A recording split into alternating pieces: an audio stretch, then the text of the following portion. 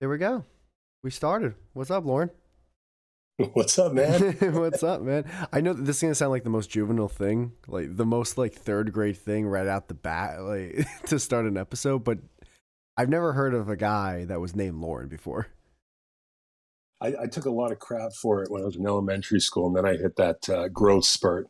And it was, you got a girl's name, you got a girl's name, and then they stopped saying that when I got 6 feet.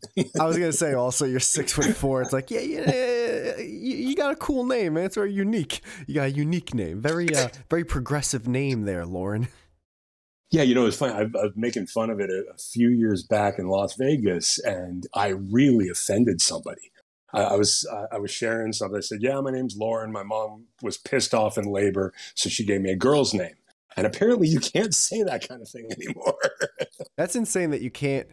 Like, you can't even make fun of your own fucking name without someone just being like, this is ridiculous. I just can't even. It's like it's his name. Like, he can't even have his own name. Yeah, I mean, can I make fun of it? It's my name. I mean, it really is amazing the triggering and the cognitive dissonance of. I mean, I've had people go, "Weren't you so offended by this?" No.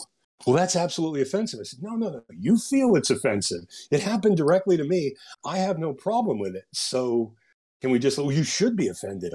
Oh my. Yeah, I think. Yeah, you're right though. It works in twofold where. Some people get so offended that it's just like they want to stop the person in their tracks. They want to put up a virtual fence around the person, and where it's like they cannot move. They are now imprisoned for the rest of life. And then there's the other group of people who they almost force you to not be offended. It's like, dude, that person has their own emotions and their own feelings and everything. If they want to be upset, you're allowed to be upset. You're allowed to have emotions as a human. Yeah, but you don't have to project them. I mean, a lot of the beginning of my career, I make jokes about it that it's a little bit self-deprecating, but it was fine for me, and I knew what it was, and I accepted it, and it gave me the opportunities that I had, and it helped me become who I am. And yet now, years later, and especially in the last 3 years, you really need to go address these people that said this. I need to address these people. I don't talk to them anymore. Not in a bad way. I really don't have a problem. And it's that cognitive dissonance again. Certain people, they hear a story, they think it has to happen one way. If it didn't happen that way, it should. And as opposed to them putting effort into their lives, they want to go and try to fix the feelings of everyone else. Yeah, that's one of the biggest asshole moves ever, where it's like, oh, well, you need to apologize. It's like two things. One, you don't even know if I apologize personally to someone, way back when or whatever. Second off, no, I don't. I don't need to do jack shit. I listen to my mom, I listen to my dad, and that's about it. Who the fuck are you, Sarah? Like I don't know who you are. I don't owe you any. I have to get a podium and publicly apologize because you're upset. Not in a million years. Dude, I think that's a T-shirt line for you. What? Who the fuck are you, Sarah? Yeah. I like that. I'd buy one of those. It's crazy. It's crazy, man. It's crazy how. It's funny that I'm very hypocritical though. Sometimes I'll get into fights on Twitter and everything, but I would never want to force someone to do something. I think that's when it's okay. Now you're just trying to use this false sense of power that you think you have when you're physically trying to force people to do stuff. Yeah, and it's toxic in a sense, and to sit back and hear the story and hear a story not from hype. I mean, I've dealt with a lot of that, and I watch people where they'll ask questions about, well, what was this like? Well, this was actually what's going on. No, I read 3 books and this happened. Oh, no, that didn't happen. I mean, I got into an argument 5 years ago with a guy he was in the audience. It was a thing I was speaking at. He explained that something in 1993 happened a certain way, and because he read it in a book and saw the author interviewed, and it was something pertaining to me. And it was me, one other person. There was one other person outside that went through this experience. And he was so I read this and I said, look, I'm giving you the benefit of the doubt, but this was a time when I wasn't heavily using alcohol or drugs. I fully recall that situation. This didn't happen. I've never heard of this author. They never asked me my point of view, and they never asked Steven, the guitar player's point of view. And it turned into this thing. And he was so convinced that because of something that was popularized and put into a book, that now it was a gospel truth, as opposed to saying, you know what? A lot of books out there and a lot of stuff that's written in them, some are, prefaced as fiction. Others are just people that are writing pure fiction. Yeah, perception's reality for people who are too lazy to find the real answer. And also, by the way, Loren, no one's ever said, "Oh, well, I read 3 books." No one who's that dumb read 3 books. What they saw was the title of 3 books, or they saw a headline online, and then they were like, "Oh, well, this must be the truth right here." This fucking 3-word title to this article. Oh, I mean, it's insane. A couple of weeks ago, I had made mention about. I said it's very dangerous what they're doing with Betty White. I said, "What are they doing? Wait, whoa! What are they doing with Betty White?" Well, they had set up this. They're not fucking her dead body or something. No, I'd hope not. They're not like putting her on top of Bob Saget right now. Like, yeah, it's just fucking make a big old sandwich. Yeah, that happened in the backyard here. I heard from the sheriff's department last night, right after it went on the blotter, and they're like, "This is going to be the news cycle for Monday morning." I'm like, "Wow." That was pretty. No, but with Betty, they had put so much into her reaching 100, and it's now some of these younger producers that are like, no, this is just going to be. This is just going to be. I came in 3 weeks ago prior to her dying, saying, record everything as a birthday celebration / memorial.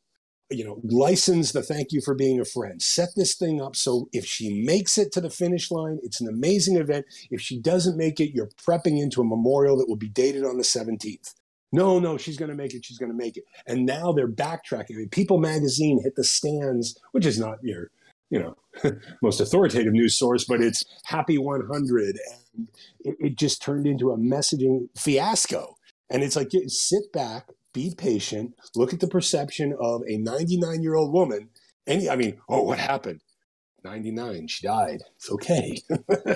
So it's a very long life. But what exactly is the issue at hand with people wanted her to get to 100 and she didn't, and then what? Like people are just pretending that production. It was a production of a show, of a book, of all this money was put into an event, and they're now having to put twice the amount of money to fix it because she passed. It could have turned into, to me, it could have turned into an event that whether it was a documentary or a memorial or a birthday party, you prep it across the board, you have the best result for regardless of what happened. But everybody was just sold. Oh, no, she's making it. And nope. she's got this. No one dies at 99. You don't make it that far and then just she did the old baseball trick where you retire after a 19-year career. It's like, why not just do 20 years? Nah, I'm done. What the fuck? Well, what the ultimate job? I mean, and I found out about. I was busy working, and all of a sudden, it was a text and email and phone calls of people wanting to interview me. And I'm laughing, and I'm like, "What? On what? What's going on? What hit?" And they're like, "Betty White died." I'm like, "Oh, okay." And then it was, "How did you know?" I'm like, "I didn't know. I just said it seemed like a dangerous choice to throw that out there too soon and just make this automatic assumption." It's funny because I always try to find a nice little tagline for the title of each episode, like something that was said in the episode. And I'm thinking of just naming this LOL Betty White died. Oh no. It just seems like the perfect thing to fucking orient. Usually I have to scroll through half the show or something to find it. I'm like, nah, I think this is pretty good. No, it was, again, you see it with all this stuff that comes out. And even where I ran across you, Wisdom kicked me out. I don't have access. I mean, I was really going in a few more times and kind of calling it. I think the last thing I did in there was why I'm not going to be here anymore. And I guess they took that as get rid of him. And it just, in the middle of certain people that are just projecting opinions, projecting their view, sharing where they're coming from, standing in humility, transparency, humor. I love that. The problem I have is when people come on and they've gone through one thing and all of a sudden they have the answers. It was like when I, clued into you, man. I mean, that thing about a woman outside of Wawa. It's these heelpreneurs. It's like, oh, well, I lost 75 pounds, so I can now teach everyone. No, I don't know your makeup. I don't know your sex. I don't know your history. I don't know the biology of your body. Just because you got through it doesn't mean you have the right or even the authority to teach it. And that's what kind of flipped me out about that site. And what I liked about what you were sharing, and it was refreshing on that morning walk, of just hearing somebody ranting and going like, okay, I see this, and maybe it's wrong, maybe it's right. This is what I see. This is what I feel. I'm like, all right, this guy is a nice guy to listen to into the day, because, if we come at it with opinion and we come at it with humility, then one off, we're never making a claim. So all these new algorithms can't harm us from online. And second off, nobody can dispute you. They can debate your opinion, but these two people saying, this is this, this is this, this is this, it's insane, dude. Yeah, Wisdom's a good place to tell people about your book, but also have no one listen to you when you tell people about your book. In the book thing, don't get me ranting there. I've written 3 books. Real books. I'm sorry, I am going to state it here, and I'm not trying to be mean to some of these people, but these are, the second one was 478 pages, not double spaced, and it's not a whole bunch of motivational quotes. I mean, it's published. It's these people that are going out there and they go to a plr.me and they buy 95% of a book is completed. All you do is patch a cover, put a few stories internally, and boom, you have quotes, you have sets. Loren, I don't mean to like jump over. You're talking shop. Or what? A PLR? What? 95%? Can I write some books? Okay. Man, this sounds easy. Sure, hold on. Man. Yeah. Tell me. plr.me. It's a website. And I'm going to be very careful on this, just in case this comes back to bite me, because they attacked me for. They attacked me as false information, which I'm like, I came out with plr.me and I said this. I said, it's not, it's not illegal, because they are licensing to you pre-written stuff that other people have written, and then you just format it for yourself. However, it is plagiarism. If you buy 90%, 95% of a written book and you throw a few stories around it and you state, I wrote this, you are objectively lying. If that's okay with you, go on, be you. I'm not judging. But doesn't that not feel so great to be able to say, okay, I did this? Or, I mean, most of these books I see people with, it's like they're pamphlets. I mean, if you're going to do something, maybe, I mean, I don't mean to sound harsh, but there isn't a book in a lot of people. Maybe it's a podcast. Other people, maybe it isn't a podcast in them. There's so many people leading people. Your life isn't worth 300 pages. Yeah. Holy shit. No. I don't want to agree with. I know, but that's how, to me, it's like, yeah, you don't need a book. You don't need a sequel there, Melissa. No spin-off for you, Tyler. It's amazing and all these things that so many, not all, suck into like candy to go, this will build my authority by lying. I mean, these podcast things where they'll give you, here are the questions or a podcast guest. I'm like, why? RadioGuestList.com. Get all these people on so you can say the exact same thing. I don't put ads in my podcast. I record my podcast when I feel like it. The last one, I'm not a numbers person. The last one hit 200K in listens. The one before was 175K. It's not about a number thing. I put out something that's about me. What I want to cover, what I want to do, I get out. At times when I screw up, I burp, I fart, and I don't edit those out. Jesus. What is it, the fucking man show? I think with that, I could be wrong. So like, yeah, if you're the PLR or whatever, if it's, exactly how you're describing it, the fact that you're basically getting 95% of something that's already written, and then you kind of like spruce it up and do your thing to it. I mean, one, it's like, yeah, that's insane. Like that's like, doing the bare minimum on a group project and the group gets an A. But also you might know this, the books or the words that you're getting, if you're getting like 95% of them, are they like Creative Commons? Like you're legally allowed to do this because the people, like basically, are you allowed to use that content for your own personal book? Oh yeah, no, people sell it. I mean, I wrote content for some of the business success coaches and licensed it right to them, and they could use it, and they could use their name on it. I mean, it goes back to the beginning of my So career they're as a not doing drummer. anything legally wrong. Yeah, I will say this then: the people who are probably doing that, or at least most of the time when that situation is arising, it's just people trying to make some quick cash. You know, they're just like, yeah, this is my book. And, you know, they know they're lying, but they just don't give a fuck because they want money and or, you know, listeners or viewers, fame, whatever false sense of fame that they think they have. I mean, I try to push it not as much to them, and I'm right there with you. I don't judge it. I think it's a bad idea. If I run across anybody that I would potentially work with and they're using that model, I don't want to work with them. That's just how I work. However, it's if you're gonna put out a book and you need that much done for you, maybe there isn't a book in you. And if you decide that it's a promotional standpoint, and these people aren't making money, that's your T-shirt, by the way. Maybe there isn't a book in you, and then on the back, you suck, you stupid, you ain't gonna be nobody. Well, you can spend $478 and you can jump onto it's a Amazon promotional site, and it can make your book appear to be a bestseller. It gives you a snapshot of the Amazon sales ranking, which is not actually sales, it's downloads.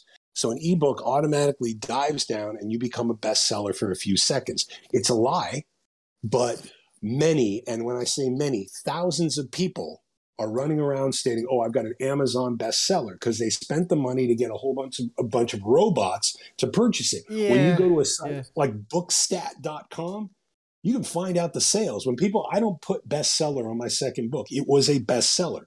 If somebody goes, "Oh, are you one of those?" I'm like, go to bookstat.com. Here's my Library of Congress number. Here's this stuff with sales. Here's this stuff with my distributor. I can prove it.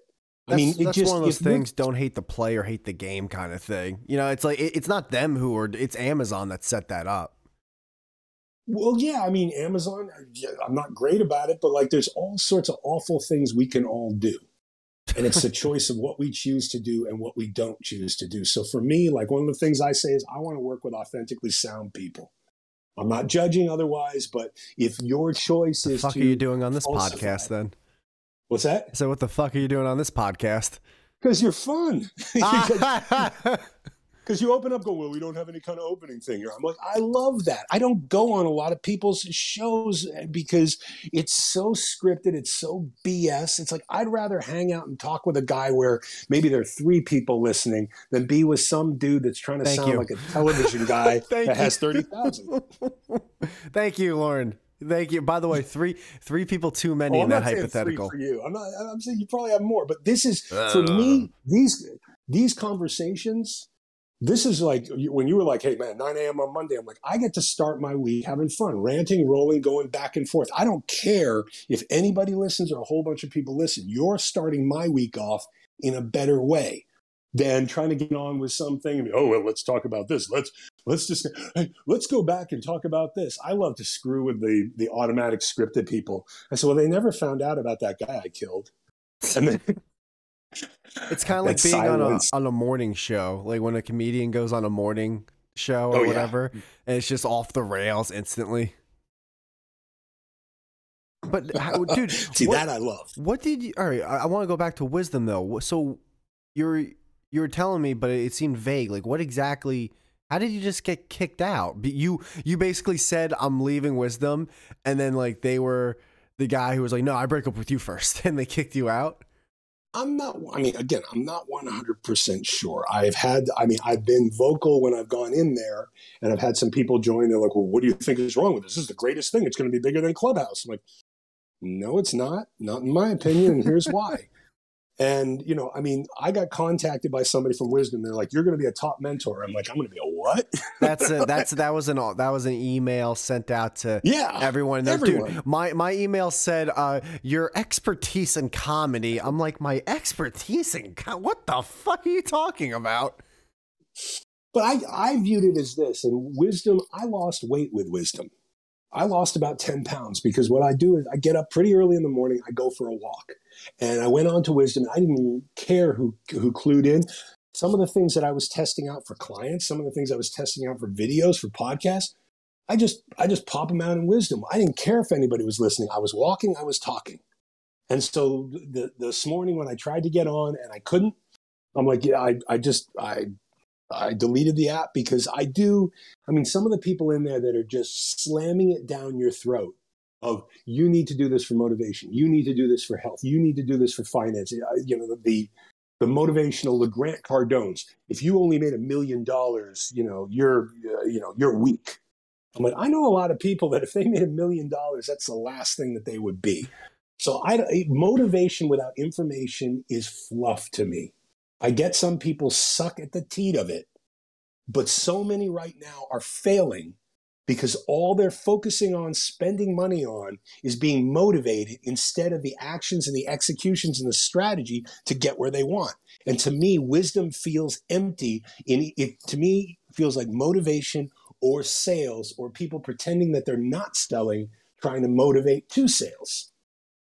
Yeah, real quick, because I want to get back to a lot of that. You unpacked some stuff there. Anyone listening, if you're not familiar with this Wisdom app, it's one of those social audio apps like Clubhouse, but Clubhouse's user interface is terrible, where Wisdom's actually I enjoy a little bit more. However, there's a lot of fucking idiotic errors on the Wisdom app that it blows my mind that they don't fix, but probably because they realize it's not going to be that big of a deal of an app.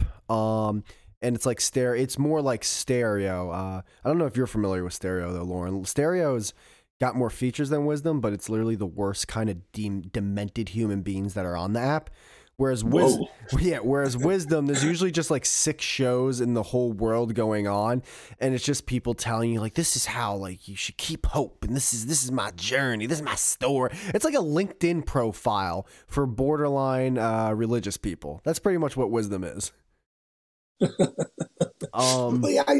is. I mean, it's weird, and I mean, to me, a whole bunch of people that sit there and want to talk and share.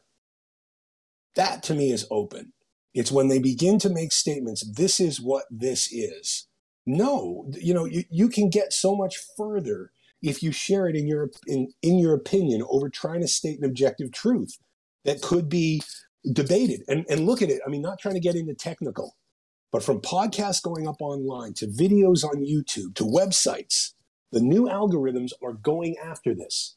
If you need to make a claim, I don't care if the claim is 100%, set it as a subjective opinion that's backed up, and you're going to organically go up because the Tony Robbins sites are diving. The Gary Vee sites are diving because it's a whole bunch of claims. The shit that I always laugh about with the Gary Vee stuff is this. I didn't want to tell anyone about my journey until because I was working, I was working. That's why I came out in my 40s. And it's like, dude, you didn't, that's not why you came out. Like, if you were able to do the grift that you're doing now, you would have did it 10, 20, 30 years sooner. You timed it very, very well. And you made most of your money investing in social media platforms. Like you're not worth $200 million because you sold some fucking wine in your dad's shop.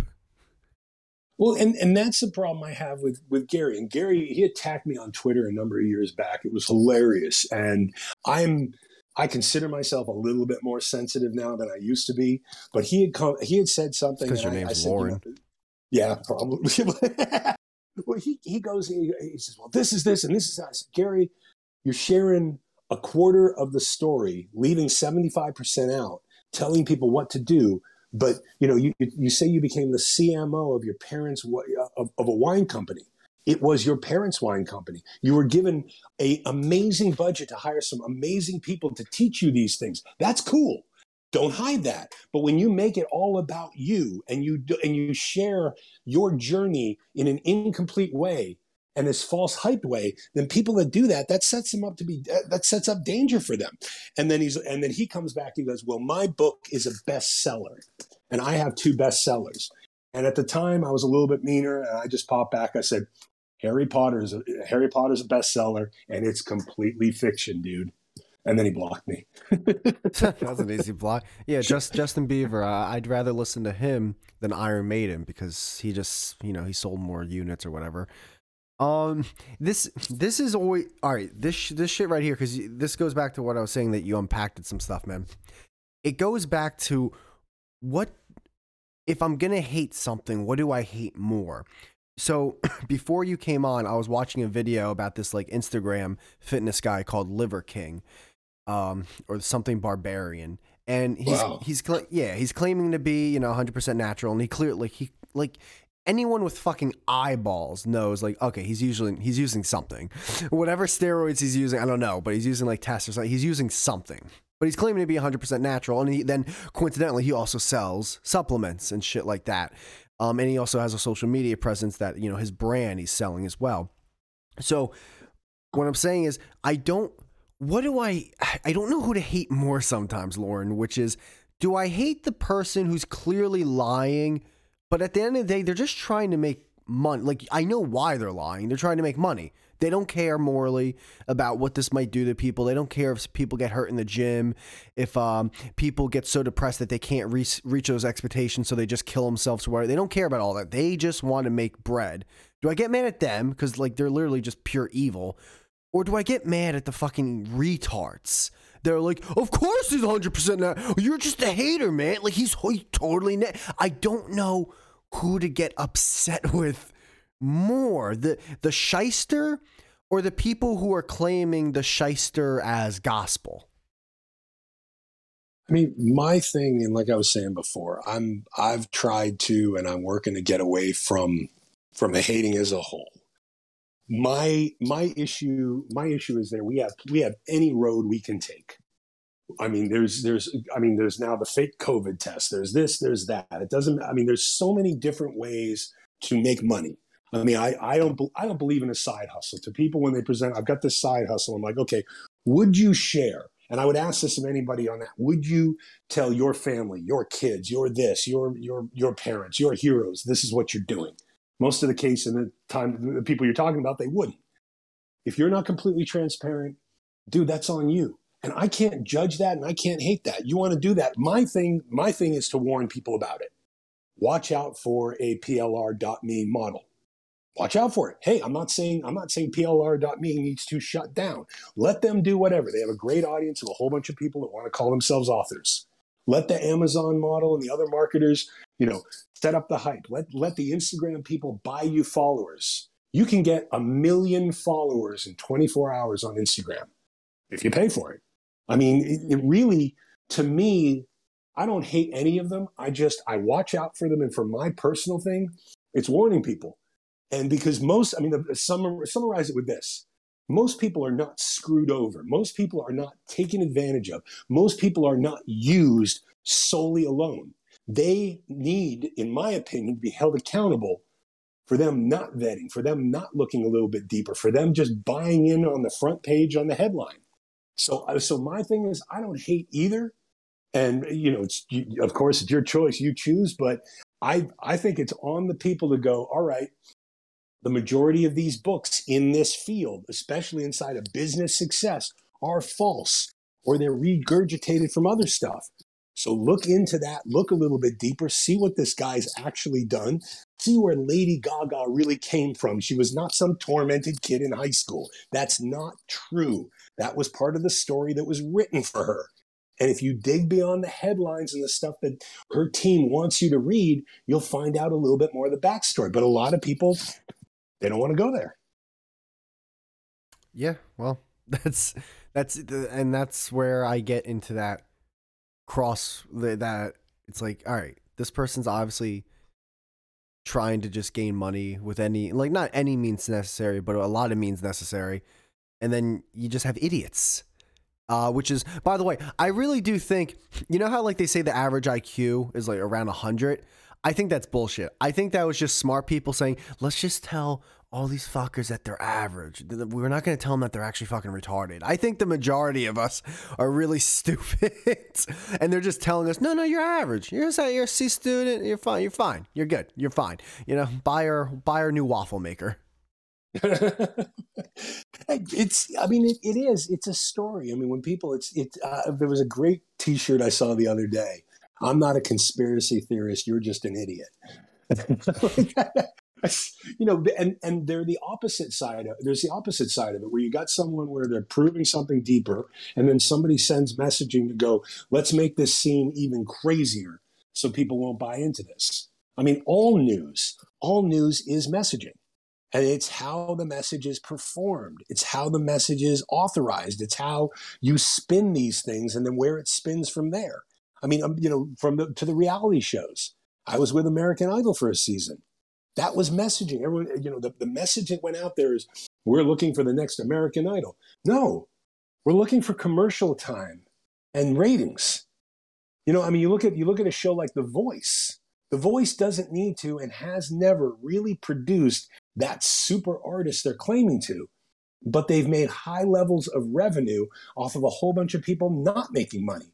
And yeah, I mean, we're going to pass you through if you're not that talented, but you're dramatic. And then when you try to be dramatic where you have an opportunity and you're not that talented, you get passed. I mean, it's a vicious circle. Yeah. So what is that though? Why? Because you brought up like TV shows and everything. Why do we like? Oh, it's almost as if we need to be lied to. If like every show or podcast or radio thing, like if all that was like 100%, you know, real or whatever that, but like it wouldn't. Why do the really lying shows do really well? Like why do people in essence, like they need it. They need to be lied to. What is that about humans or whatever? Do you have a thought on that? You know, it bothered me for years. And I mean, I was embarrassed by some of the stuff. We put together basically a story with one show, and it ended up launching this dude onto the cover of USA Today. He ended up at a White House Correspondents' Dinner. And I was in tears. I mean, like I was sick to my stomach. I was in tears. I'm not being dramatic, but I was so pissed off at the time and so annoyed because it was like, well, we got to get caught. I mean, there's no way they're going to buy this. There is no way. And then we just went a little further. And then like, okay, we're going to put them in, you know, we're going to get them into freaking Correspondents' Humorous Dinner. Well, there's no way the president would make fun of them. There's the president up on stage. That was a turning point for me. And it's where I left music and television and do more of the messaging and optics that I do now. It was embarrassing. And people, I don't know what the answer is. I don't understand why people they want to read something. I mean, I was watching a really cool documentary. It was wild. It was about Egypt and Israel and just aspects of like the original languages and how they were written. And this one guy comes back and he goes, okay, Hebrew was actually a little bit older. And they're like, okay, prove it. Well, we found this, we timestamped this. So he runs all this scientific evidence. He hits it out of the park. And basically, it's throwing it at scientists and other people saying, okay, the language of Hebrew was actually about 400 years older than originally estimated. And these learned professors that have lived and grown up for generations understanding that it was this day. No, that just can't be true. And you've got this guy going, okay, but we have this. And now we have the time here. And this was taken here. And here's just this array of quantified, qualitative proof. No, that's just wrong. So it's not just the dumb people. It's some people just can't to look a little bit deeper while at the same time they can't accept change. So to throw out that, what was that movie, dude? The one where they got dumber and dumber, Stupidity or Idiocracy. That dude, we are in that. That's such a it was funny like the first time I heard that, and now since I've heard that around 50,000 times, I kind of just want to blow my head off. Like, oh man, we're living in that right now. It's like, yes, I know, yes. You're the 90,000th person who's told me this, but you're not really that wrong. But it's wrong, by the way. But I understand what you're saying. but look back to it from the other side. And I don't want to be a redundant person saying that, but look to the messaging. If you were to ever watch that again, look at the way the commercials line. It's not just, oh, it's similar. It's I mean, it really, to me, the genius of the movie was not just the core plot, which, yeah, everybody agrees, but the way that an ad comes out, the way that something is believed, the way that we spin it. And then, you don't believe this? Okay, let's switch it. I enjoyed watching that Netflix, that Leonardo DiCaprio one. And I'm not big on Netflix. I didn't see that either. And yeah, no, I'm not big on Netflix either. Yeah, same thing, dude. They objectively prove an asteroid is on its way. And yet they have to run through all the messaging and these people going, it's not there, it's not there. And I'm not trying to spoil it.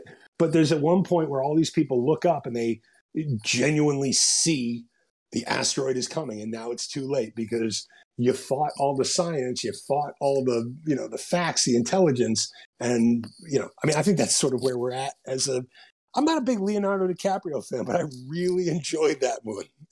I love him, man. Aviator is one of my favorite movies. That's a cool one. It's a good one. Yeah, it's weird that we're like that too, that humans are like that, because I think naturally humans are very curious creatures, so we're always looking to do new things.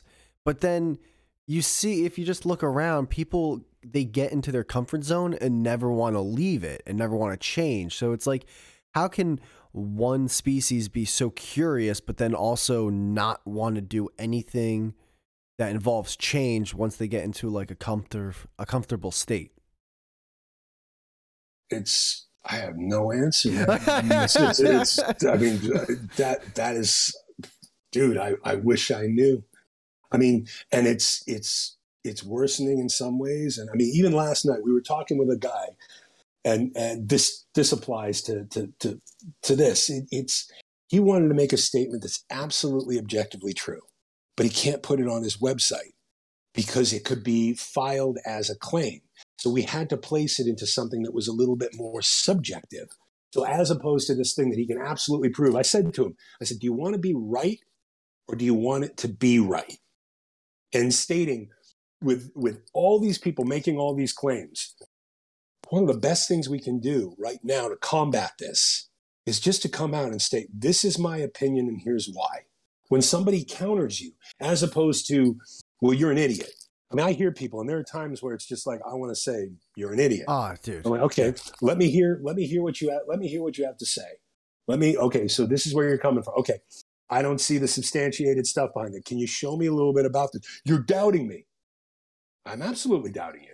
You've shared something. I'm willing to see more information on it, but I'm not taking you at face value. And man, does that piss people off. That does blow my mind. Where it's like, I said something, and you're questioning it. It means that you not only doubt it, like you're trying to act as if this is not reality. It's like, dude, no, it's a question. You can't. I think technically, I am retarded, but I might be even more retarded with this. I think you technically can't make a statement when asking a question, right? Like in literature, like if you ask a question, no matter what question you ask, you're not making a statement. Dude, I had editors, technical editors, and proofreaders. I'm not the guy to ask. Dude, what were I did write my book, but wow, I had people it was a book written for drummers from a drummer. I was gonna say, because earlier you were talking about how like some dude was like almost like, I forget, he was like heckling you or whatever, and you're on stage with a guitar. I'm like, what is this, like a band Q&A? What the fuck? Like, what were you doing? Are you like a prop comic? Oh, I used to love, like, when I spoke at, like, some of the music schools, and I'm not even a guitarist. I loved when there was a guitar, there was something there. I was nervous as hell when I first started speaking on stage when I wasn't behind a drum set. A drum set was like the safe haven. When I first went out on tour and and I was playing with some of the acts that were in bigger theaters, arenas, I would hide myself behind cymbals. I'd purposely set up these cymbals so it blocked out people. And then later on, this road manager's like, look into the lights. And so I'd look into the lights, I'd be blind, and then slowly the audience would show up and it was calming. But when I first got asked to go out and speak and I'm on the stage alone, I was terrified. And it was like, you've played these arenas. I'm like, yes, but I always have my safe little home way in the back. And now you want me up front. I don't like this. Yeah. So props, yeah, it was guitars. I got in trouble. I had Vaseline as a prop at a speaking event in that sounds Pennsylvania. like a porno event. That sounds like Well, one of no, it those was. Exotica events. Oh, you'll love this line. I think it flies in the messaging as a whole. I said, look, if you continue on the track that you're this music industry related, you continue with the assumptions and working off the perceptions of the track that you're currently on, in the music business, this might make what's about to happen to you go a little easier. And then I got a cease and desist from Vaseline. I was going to say, did you stick your dick in the Vaseline right after that quote? Like, what do you mean this might make your life a lot easier? We hinted that you were going to take it up the butt. Oh, okay. Wow. Yeah, no, like I said, I'm retarded, so that one went right over my head. But they did. We tried to go soft and we didn't want to get sued. I mean, it's always those careful, like before I had the clearance, I couldn't talk about certain record labels. And it was like, I can't tell you the name of this label, but it rhymes with pony. Badumts. Is that when the drummer in the background went badumts? Oh yeah.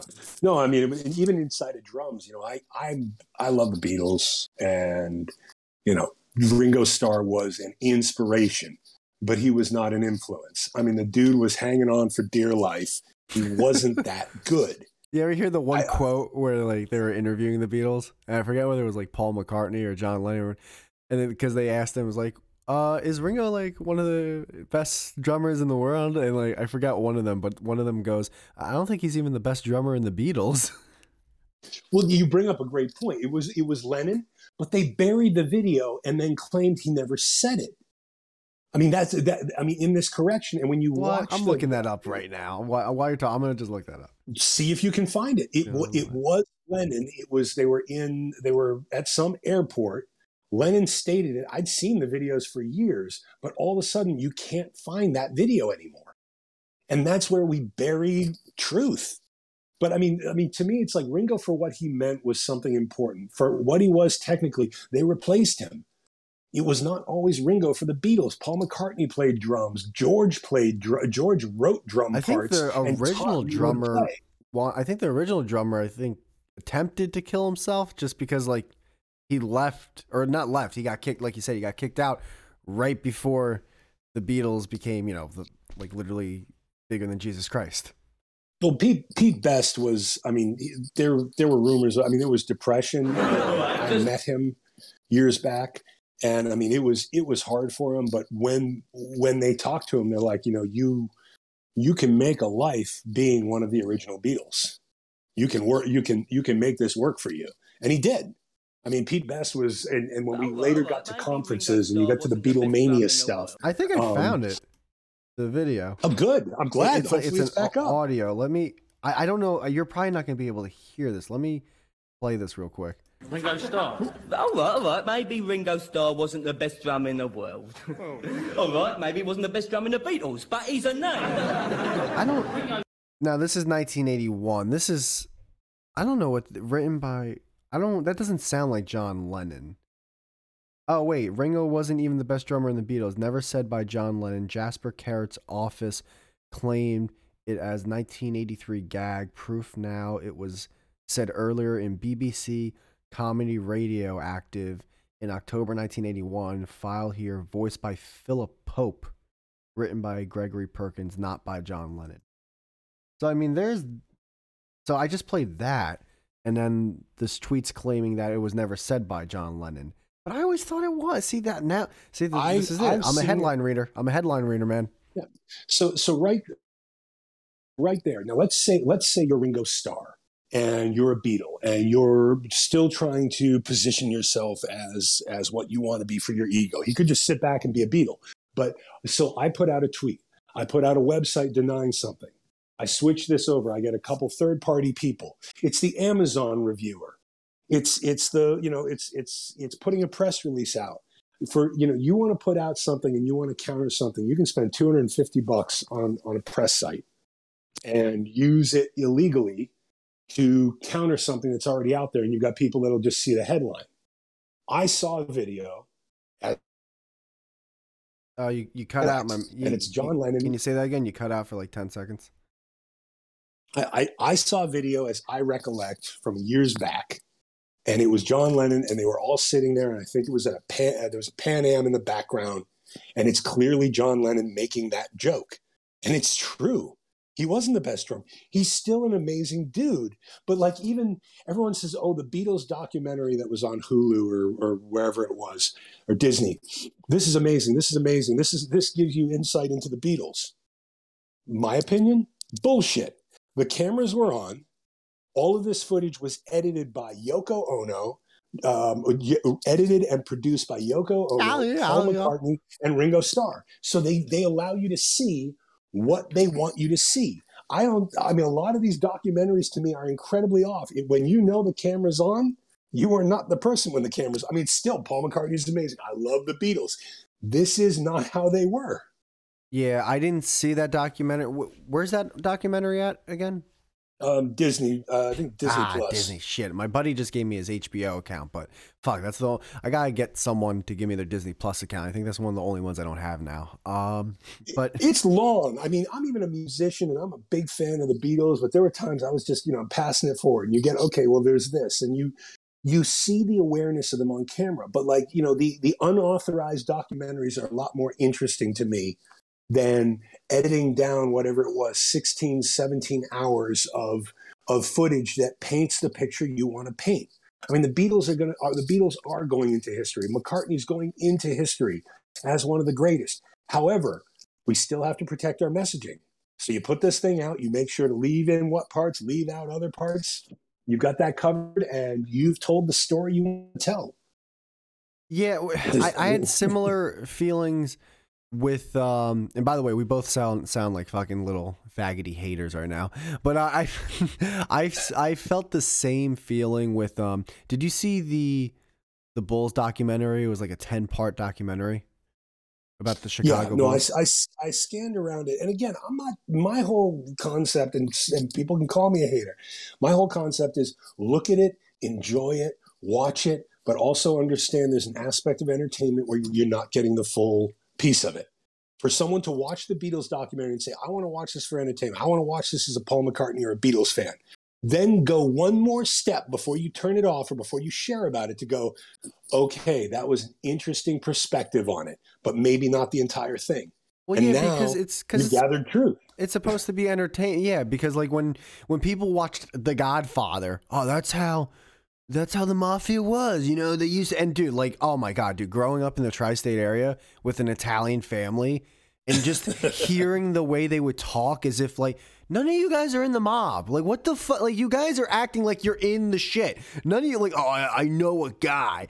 You know a guy who owns a shovel. That's it. Like, what the fuck, dude? Oh my God. Going back to the Bulls thing though, man.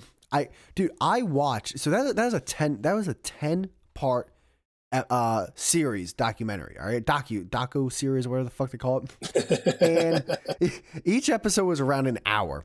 Dude, after 4 or 5 episodes, and I was watching with my girl, I was like, all right, we're kind of invested. We kind of have to keep watching. I got to the 8th episode and I quit. Which if I get that far with anything, I almost always go all the way.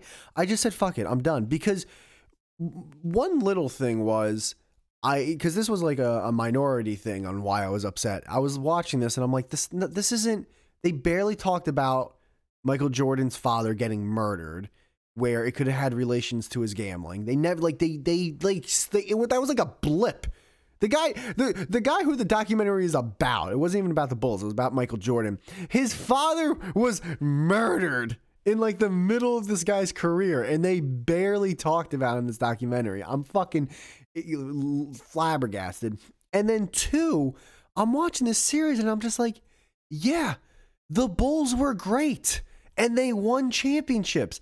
Almost everything I'm watching, I already fucking know. So I got so bored. I was done. I didn't watch the last 2 episodes. Well, and you're like a lot of other people with that. I mean, it's certain people are going to choose to dig in a little bit deeper if they want to know the whole story. Some people don't want to know the whole story. And that's okay. There's certain things like, you know what? I don't care about certain bands, or I don't care about the history behind certain stuff. But when I speak on it, I state I don't know. Here's from what I've read or what I've watched. But we have come into this environment of the overnight expert that will answer all the questions. I have somebody that contacted me. Yep, you cut out again, Loren. Oh, now you're really out. If you're talking, I can't hear you. Yep. Almost. There we go. There you go. Sorry. What you do? You knock the wire? Your hands are flailing over there.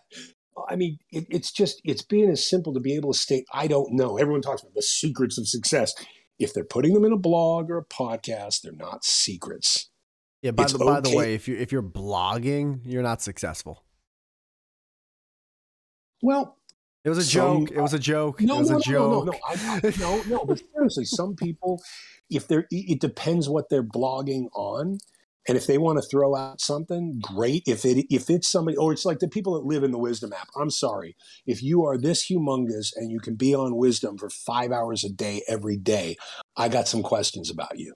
If you're constantly putting this stuff out and it's all yell, tell, sell, and I haven't walked away and learned anything, then I think that you're a Tony Robbins, John Maxwell, Grant Cardone, or Gary Vee spinoff. Here's the difference. So that's the thing. They're not. And spinoff is a better word. They're not them, because those people are actually successful selling their shit. So that and that's where I always get confused. It's like, those people are evil, but deep down they know it. They just don't care. You know what I mean? Like they don't give they just want money. And I gotta admit, they're succeeding. They're doing it. They're fucking crushing it. Where the other people, they're just, this is my mind, they're just as evil. They want to be successful like those people, but they're too fucking stupid to become that successful.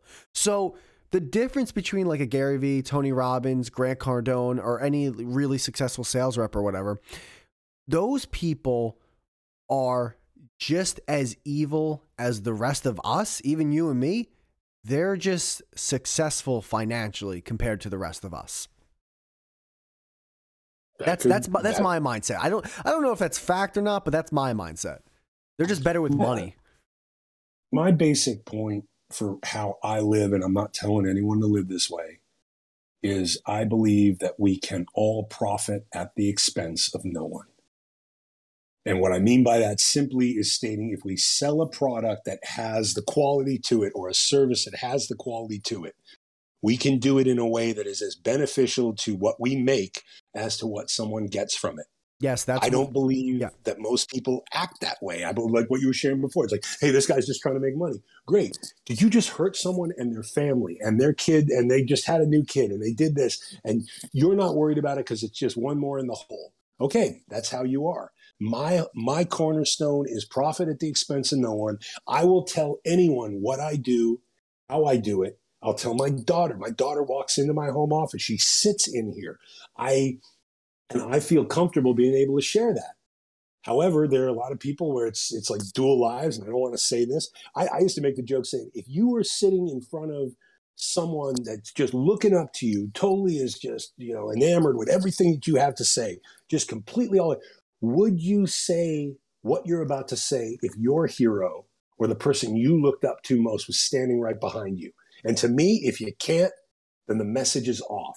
If you can share yourself with authority, but also with humility, I think you're doing a lot better these days. Again, most people probably disagree. In the beginning of what you were saying, I was like, yeah, because that's why I need to get those people that make those electric blowjob machines to be a sponsor of this podcast. There's a product. They ain't hurting nobody. It's making 50% of the world happy. We need to invest in that.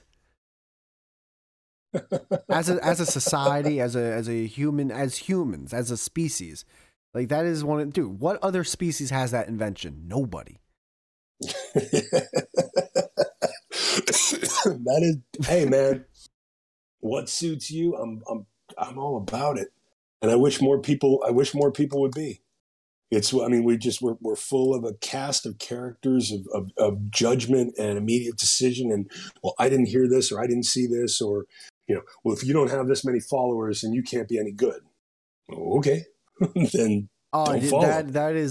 It's one of the ones I almost always ignore. The whole, like, oh, you only got this many followers, you must be really good. It's like, what am I going to do? Am I going to argue with that person? And I do get into arguments. Like, dude, I get into arguments about sports a lot on Twitter, which is the dumbest thing to do. It is the dumbest. Like, I was getting into an argument the other day and the guy's like, oh, well, I played high level sports. And I like, clearly you don't know. It's like, yeah, okay, bro. Clearly I don't know because I have a different opinion than you, even though you have no idea about anything in my life. Oh, and by the way, your high level sports, like just because you play the men's league softball game doesn't mean you know a ton about what baseball's all about. It's incredible the stupidity I see come out of people's faces or their fingertips, whatever it is. Oh, like you say, it's the stupidity and the ego. I mean, somebody contacted me it was a little while back, and they're like, "Who's the best drummer in the world?" I'm like, "Who do you think?" He goes, "Well, no, I'm asking you." I said, "There is no best. Who is your favorite drummer?" And he goes, "Well, I really like the drummer from the Foo Fighters. His name is Taylor Hawkins. He's a guy you see live. Most of the time, it's Dave Grohl cutting in the studio, with occasionally Taylor once in a while." And he goes, "Well, what do you think of him?" I said, "Gifted dude." He actually started out with Alanis Morissette. And he goes, "Well, is he the best?" I said, "He's the best to you." He said, "Well, I really value your opinion." I said, "Why?" Music is art. Art is subjective. I mean, the drummers that I looked up, and he's like, "Well, blah, blah, blah. I've been on 700 albums. I've done all sorts of stuff. I have no more authority on the opinion of who I think is the best than he does, even though he doesn't play the drums." It's the same thing for steak. I mean, like I got a friend that he's just like, Applebee's steak is the bee's knees for him. There's nothing better. I'd say Ruby Tuesday. For some reason, I like Ruby Tuesday. Man, I mean, the Ruby Tuesday salad bar. I remember I was on the road and we stopped in this place just outside of Cleveland, and it was like, "We can do 5-star." I'm like, "There's a Ruby Tuesday right there, and it's next to the hotel." No. We got to take care of you. I'm like, "I bet this is going to be great." I was in there just thrilled, and they're like, but we wanted to do like a really nice dinner." I'm like, "This is a really nice dinner, and I'm also saving you guys hundreds of bucks." I mean, it just the whole angle. It's like, listen to the other person's opinion without judging them. Somebody thinks McDonald's is the top over BurgerFi. Someone likes In-N-Out, and then you've got just these foodie people on here going, "If you don't know this, then you don't know food." Shut up. You know what it is, man? Because like I get what you're saying, where it's I'll go out to eat and someone at the table orders a well done steak. And then like one or two people, it's the same guys that tell you when to flip the fucking burgers at the barbecue. It's like, bro, like I'll flip the fucking burgers when I flip the burgers. Can you go somewhere, please, with your fucking goatee and just walk around or whatever? But I think it's this. I think because you obviously live in America. I live in America. My girl, she's not originally from the States, right? So she goes, "All you white people are alike." And I'll be like, when something happens, no. And when something happens and I'll go, "Wait, babe, that person's black. What are you talking?" And she's like, "No, like you guys are all white people in my mind," meaning Americans. And it took me a second to be like, what the fuck does that mean? And basically in America, dude, it is so like this, and this is my opinion now. And it is so easy to live. Like it is so easy to get your biological purposes of food, water, and shelter in this country, where we have to create our problems. Everything said online or whatever could easily be ignored. But because we have so much free time, we have to make a situation or a bigger deal than it really necessarily has to be about said thing that's being said. So, and that's just kind of what it is. That's how we are, sadly, because we honestly probably don't have any real purpose anymore. So we're kind of just we're just like walking around bumping into things, hoping like, oh, here's something I can make a big deal about because we need it. We need energy. There's something that triggered me. Yeah, something like we just need to have our eyes open, because without it, we're just fucking, "Oh, yeah, I'll just get a fucking burger with fries. I'll get a large soda." It's like we're just fucking depleted emotionally. I would put that quote up for you and across your podcast. I mean, to me, that's the most. I mean, that's just beautiful, dude. I mean, that is my morning. I mean, really, you really hit it on that. That instead of focusing on that given business, instead of focusing on something, instead of trying to shift somebody else's opinion, they got to fight about it or move on. You know, my ex sent me a picture. She was taking my daughter out to ice cream, and the image in front of the bathroom was an image of a man, and then next to it was the image of a woman, and then next to it was the image of a half man, half woman stiletto thing or sketch. What is it called? Staccato I don't know. The stick figures you're talking about, like for a restaurant? Yeah. Okay. So and I'm just like, and my daughter's like, what is that? And you know, it's the family room. Like this is I said this is a little bit crazy, and I mean, like I stand behind it. I know this is not a popular opinion. I stand behind Dave Chappelle. I don't think I watched the episodes. I don't think, from my opinion, that he is attacking transgenders. And when you get into that, and all of a sudden now you've assumed you're insulted, so now he is insulting. And then he's being just pushed off. Patton Oswalt, who I used to like until a couple days ago, when because he apologized. Yeah, that turned me off. Where 1 minute he's like, "Look, this is my friend, and we had a really good time, this and that," and then I'm sorry, I took a picture with Dave Chappelle. I'm done with you. Now maybe not other people aren't, but to me, I'm done with it. Be your trans. You identify with whatever you want to identify. From where I come from, it's simple. Gender is not an opinion. What you choose to identify is yours. But we are born as men or we are born as women, and it's whatever you choose to do afterwards. But changing scientific definitions, it's part of the problem, and to me, it just doesn't work. Yeah, with that, a couple things. One, with the Dave Chappelle thing, I think the major couple words about his last special was pretty, like, the two words I would put on it would be pretty boring or meh. That special was just like, it was kind of meh, man. I watched it and I was just like, this, dude, he like blew my, because I was a kid when I saw that. I was a kid. And so it's so engraved in me. Some of the jokes from that special are one of the funniest jokes ever. The Killing Them Softly special that he did from 1999. When he does the fucking bit where Bill Clinton's like, "Come here, little nigger, baby." Mwah! It's one of the funniest. That quote is engraved in my head. Just like Cat Williams has an amazing joke where it's like, "Nah, nah, it looks like a Chrysler 300." It's just some jokes just stick. I saw that special he did. It's probably months now. It's probably months ago, The Closer or whatever on Netflix. And I'm just like, this is, I mean, he's doing his thing. He's allowed to do his thing.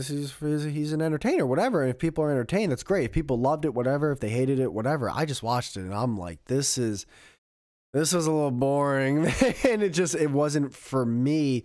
And also it's like I feel like I'm always like in the middle in a way, like, oh, you're in one of those middle people. No, I mean, I don't know. In this one I am, because obviously there's the people that are going to get insanely offended because they get offended by anything, whatever. But then there's the people who act, and I talked to my friend he's a stand-up comedian, or at least like, he's a stand-up comedian. And he goes, yeah, no, that special was really brave by Dave Chappelle. It's like, brave? He got paid millions of dollars by Netflix. What are you talking? Like, it's not bravery. I wish I was. Yeah. I'm a brave guy too. Give me millions of dollars. And then with Patton Oswalt, I get what you're saying. I'll say this, and you probably agree with this too. Being that you were saying that you're done with him, so I guess you weren't at before. Even though he's done a lot of writing, movies and stuff, some of his stand-up bits are insane. He's an underrated, in my mind, stand-up comedian. He's really funny, man. At least a lot of his older specials. He had like 2-3 specials that were really good. I mean, I liked him for a while, and I lived in LA for a long time. I wouldn't go see bands when I wasn't working. I would go see comedians. I'm a wannabe comedian, and I'm awful. But like it to me, and again, and that's the beauty of it. It's what you see or what you feel. To me, it becomes a turnoff when we're not necessarily supporting something else, or we're afraid, or we turn it into that element where I'm afraid of how this is going to represent, and where this is going to carry over, the problem that it's going to create. I think that we can shift our voices to the audience that we're in front of, but to stand true. I mean, across the board, I have no problem. I grew up in Western Massachusetts. Mount Holyoke College, Smith College. I mean, it was immensely culturally advanced in that. And back then, at that time, with people that they were, one, it was cross dressers, and then it was this, and it was just this. I mean, I grew up with an Uncle Herb and an Uncle Art. It was two guys. It was two gay guys. I have no problem with that. I have the problem that all of a sudden it's, I need to be termed as this, or it needs to be termed as that. You want to identify as a woman, go for it. But you were born a man, and there's nothing wrong with that. And at the same, I mean, the other part is having a 6-year-old daughter. I don't care if you're in college now identifying as a woman. I'm not sending my daughter to a college where if she chooses to be a swimmer or chooses to do whatever, that she has to go up against athletes that were previously, you know, of another sex. That is one of the funniest fucking things. The people, the dudes that are like, all right, I'm going to transition to a girl. Oh, you know what? I think I'm also going to become a 5-star athlete. It's like, dude, exactly. Again, don't hate in that case, it's like, I can't even hate the player. It's the game. It's like, dude, you like, the rules are the rules, man. Like, it's fucking hilarious to see these fucking monsters, these 6'5" Goliaths just fucking decimating these poor girls who are just trying to win in this fugazi sport. No offense, women's sports, but it's like Japanese baseball. I mean, let's be real. Dude, it's fucking hysterical. It is. And it just, I mean, it's the same thing. Well, I didn't do this. Well, I mean, like when somebody comes to me and they're saying, I want to move my business messaging more toward we're LGBTQ friendly. I said, no, that's not your tagline. No, that's the tagline we want to go with. I said, I won't work with you. Well, why not? I mean, this is really important right now. They're probably doing it to who you want to serve as opposed to what you're serving. Yeah. Yeah, they're probably doing it. Just listen, man. Anytime I see a business make a decision, I go, "Oh, it's a money decision." Like, no matter what, it's a money decision. But here, dude, again, oh my god, this like infuriates me. I see so many people. I'll see so many people. If I go on, I gotta get off Twitter. That's what it is. I have to get off Twitter. I have it for the podcast, but it is killing me emotionally. It is draining me. I talk shit on Twitter, things that I would probably never say in real life. But like I'm on Twitter, I'm like, oh gosh, I'm furious. Dude, the people that complain about the businesses that for like 1 month they become the rainbow and the pride flag and LGBT and all that kind of stuff. And people like shit on it. It's like, oh, all these businesses pretending they care about transgenders and gays and lesbians. It's like, dude, I can feel you in a way. Like I know your essence as a human. The majority of those people never complain about Christmas taking up a month and a half of the year. It's like, dude, you're just choosing to be upset.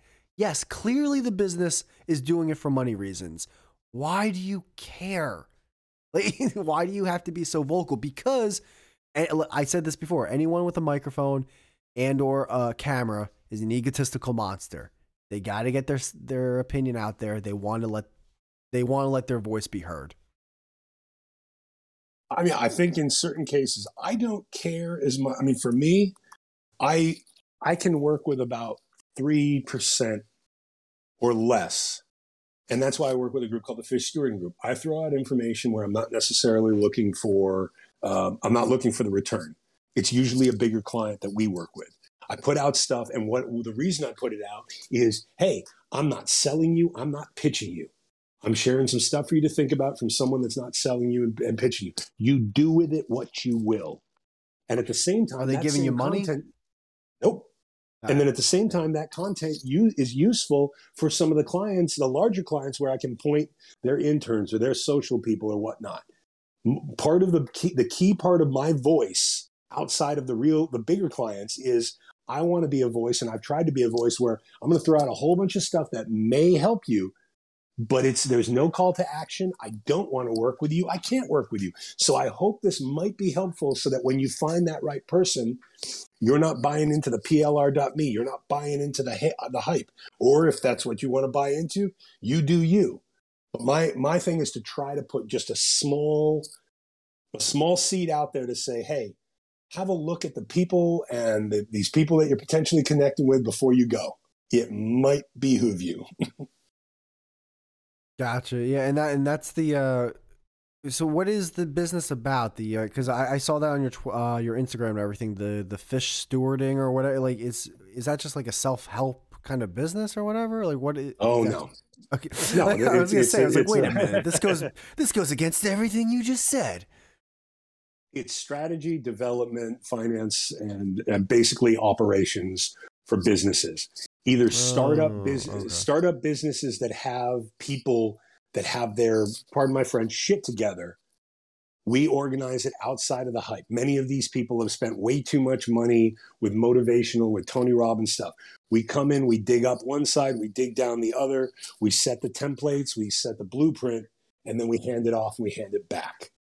Huh. In the middle of that, part of the stewarding and part of the people that pay us, we are paid also to steward to other people for the mom and pop shops. We don't work with them, but it's hey, you just heard from these 3 local newspapers that you're supposed to advertise with them and look at their social media imprint online. Here's a way to see if it's actually worth it. Here's a way to see if all these memberships are there. We're putting out a lot of information. Right now we have 3 major clients. That's all we're handling for 2022. Still, I'm set to go on podcasts. I'm set to do morning shows, TV. I'm set to put out different videos and different podcasts saying, hey, you might want to consider, have a look at this before you do that. And then we get the automatic comeback on, you just want a client. I'm like, we don't want you at all. We're here to steward. We're here to gift this information. If you see it as a gift, great. If you don't, go somewhere else. Still, and that, it's to me, still it's good a beautiful advertising model though, for your business, being on those shows and everything. I view it. I mean, it doesn't suck for the larger scale. I mean, the larger scale people seeing it. However, if it means, and it's not just, if one person hears this. For me, if over the next few weeks, 100 people decide to work with one guy over another, decide to not write a book and go podcast, or go podcast and not write a book, and just make a small shift that protects and stabilizes their dream, we like that. And that's all it's about. And it's not hype. It's not BS. And we are, I'm proud to do it. I'm proud to have a 6-year-old daughter that understands what I do and that it's not built in the bullshit, if you will. I'll say this: owning a small business is basically just owning a home that sells lemonade. Pretty much what a small business is. It's like, yeah, no, we got a little brick and mortar shop with a little parking lot. And we sell our trinkets. It's like, yeah, you're small. That's fine. But and then you know what I get upset about when people say, "Oh, small businesses are the backbone of the country." Like, no, they're not. If they were the backbone of the country, you all wouldn't have gotten shut down during the pandemic, and then all the major corporations made insane money. It's like, come on, like the people who are telling you that it's the backbone of the country, or the people in the background actually counting all the money, like these fucking idiots, they actually think they haven't even paid off the mortgage on their business yet. What a dumb mother! Like, it's not the backbone of the country. And they buy into that other stuff as opposed to going, okay, so what do we have to do? What do we, like the little mom and pop shop, the little restaurant, the little burger place opened up recently in a cafe near where I live. And I was in there and the guy knew of me and we talked. He goes, hey, I was wondering what you'd say here. And I said, okay, look, before you name, I said, your name sucks. He goes, why? I said, your name sucks because there are these all over the country. Yeah, but there are none in Orlando. And I said, but we're just outside of Orlando. This is a tourist spot. Consider this. Go on to Knowem, KNOWEM. Search what your potential name is for a domain and see how many people have the social. See if there's a trademark. I mean, Mark Zuckerberg, he doesn't even, here's a guy that everybody looks up to. He had to spend $15 million. No, not everyone. Not everyone looks up to him. No, not everyone. No, that's true. But he had to spend $15 million to secure Meta because his entire team, this seems like a great idea. This is what we want. And then he didn't realize the trademarks and some of the other stuff that's out there. Protect and stabilize your vision.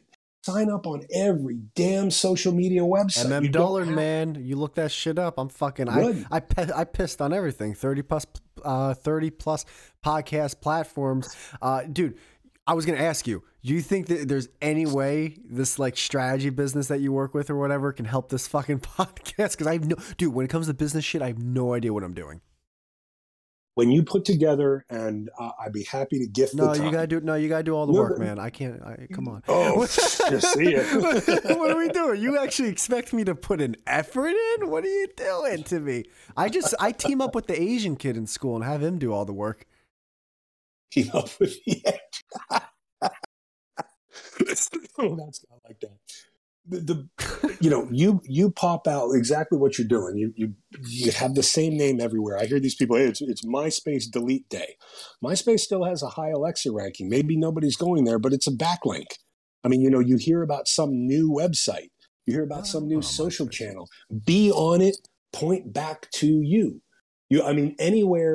Anywhere that you can stand. If you're not on Google Business, hit Google Business. If you're not processing your podcast onto YouTube, do that, and then go in and put in the 500 characters worth of keywords. I mean, it's the small extra steps that take a couple extra minutes, and then everything compounds. How can I do no steps and then succeed mightily? Lottery ticket? Shit, I was actually thinking lottery too. I mean, that's the best I can give you. I mean, it is the question that so many people ask. How can I do this without this? No, I get it. I just don't know. Because I do in my mind put a good effort into this thing, and I do want it to be successful. I hate dude, another thing. This has become I should just rename the title to I Hate Betty White. I think I'm either gonna name it Cancel Betty White or Betty White is now canceled. I mean, if I was coming from an optimization standpoint, I wouldn't touch that, because from an optics element, they're prepping into a January 17th event. So you're going to get buried in that. It's not going to be the funny hype that it would be. Like if you name this episode I Hate Betty White in 90 days, you might have something, but still from a penalizing aspect, because we only touched on so much of it, that then will get pushed down in the rankings. For some of these distributors that you have, it's being funny, it's being crass. I mean, I'm working with a company in Texas, and they have clean water treatments with no chemicals and this electro-oxidation for fracking. It's ways to save the soil. It's ways to save the environment. It's ways to reveal how it's been done wrong for years. And one of the lead jokes that we're doing in a couple, you've got to be fracking kidding me. But and it's dumb and it's whatever. But at the same time, now here are some facts on how this has been done really bad. And then no fracking way. This doesn't actually create X, Y, and Z. We're going to play off a couple things. Then we come right into, many people that are screaming about fracking don't even understand what it is. It's, in some ways, it's not as bad as you think. In other ways, it's absolutely worse than you think. But in sharing the message through podcasts, through videos, it's the stuff then that leaks out somewhere else. I mean, the episode that you've done with me, in a way to highlight there is, I would play more of the idea of opinions. Because we've been sitting here going back and forth about rampant opinions or stuff like that, and now you're presenting the format to iHeart, to Spotify, to Pandora, to Deezer, to wherever else that you're hooked up, because opinions are the big play in 2022. It's where the two key algorithms that are burying everybody. This is my opinion, even though it's a fact to me. That would be that would be a funny title, because that's resonating with so many others. But watch in every guest that you have to up your ante with episodes being heard, but then being heard again. Think about the optics of the podcast when you release it.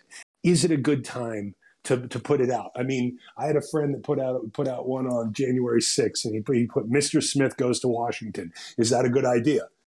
I'm like, maybe in 4 weeks, but right on January 6th, you're not going to get the traction you think you're going to get. Sometimes we think we're funnier than we are. Smith? I mean, he was just trying to do a play off of some movie. I'd never seen it. I guess there's some. I get it though, because that's the anniversary day of when the dudes from Burning Man broke into the Capitol. Right. Gotcha. So it turns into something off. I mean, you have the comedy element, play off of the different comedy things. I mean, if you're going live or at times you're editing, where is that one joke or and this is something I've done with comedians when I was in LA. That one joke, that one piece, that one quote that's yours before it gets stolen, put it up on Goodreads.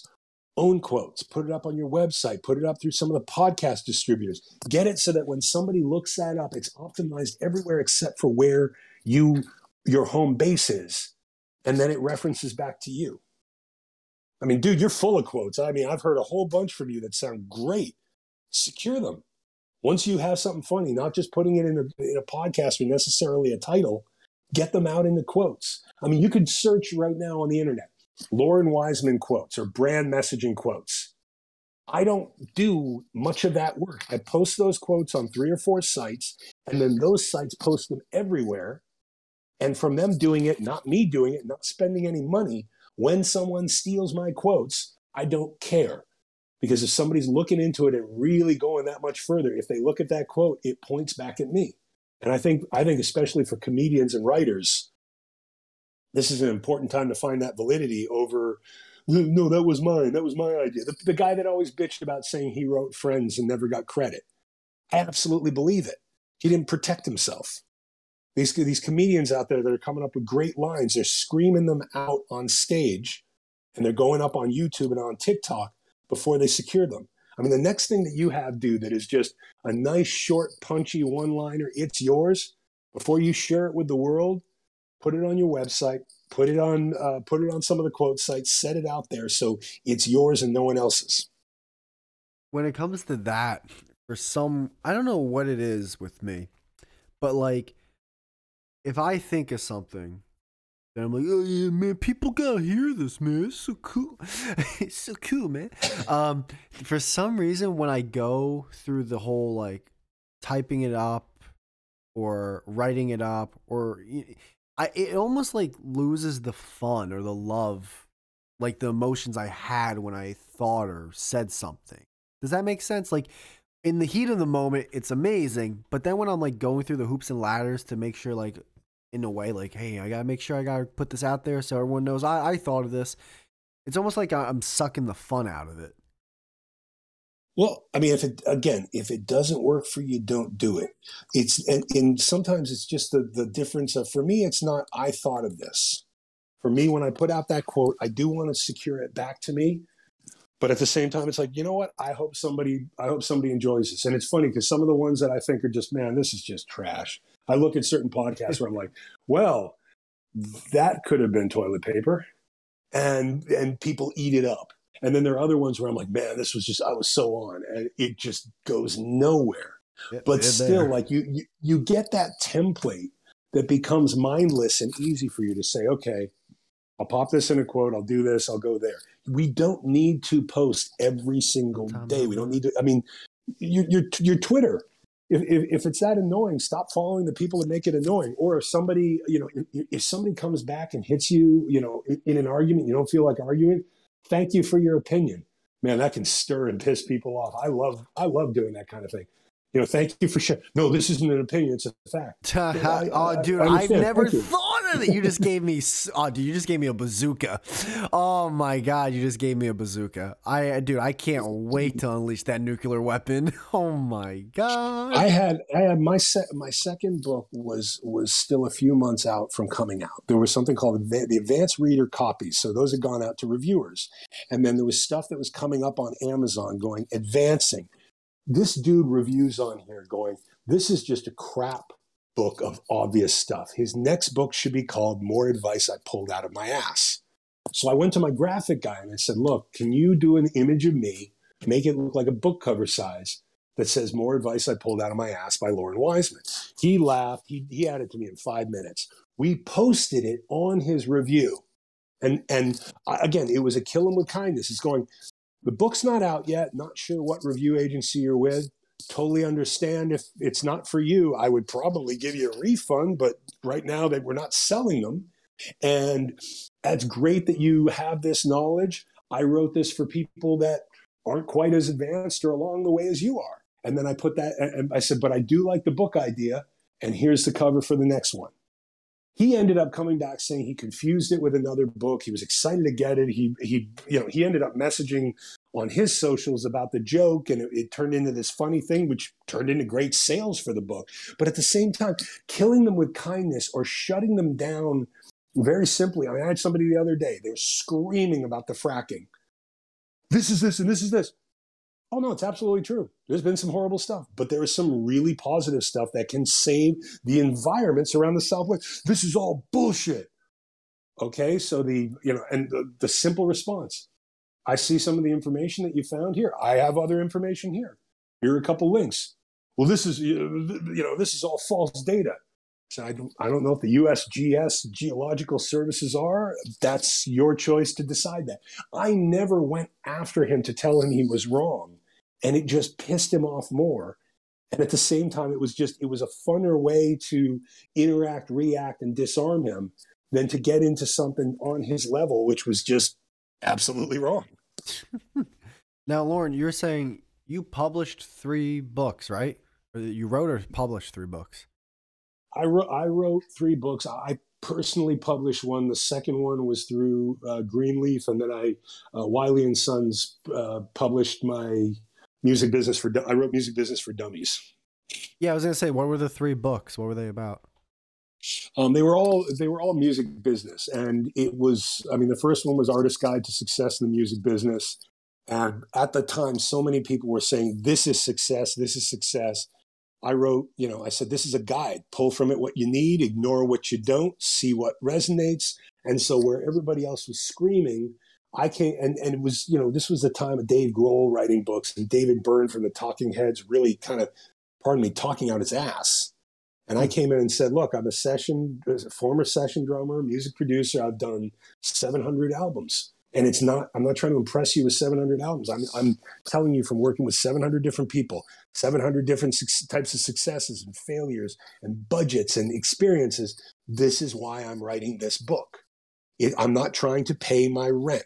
I'm writing my feelings and my experiences and what I see.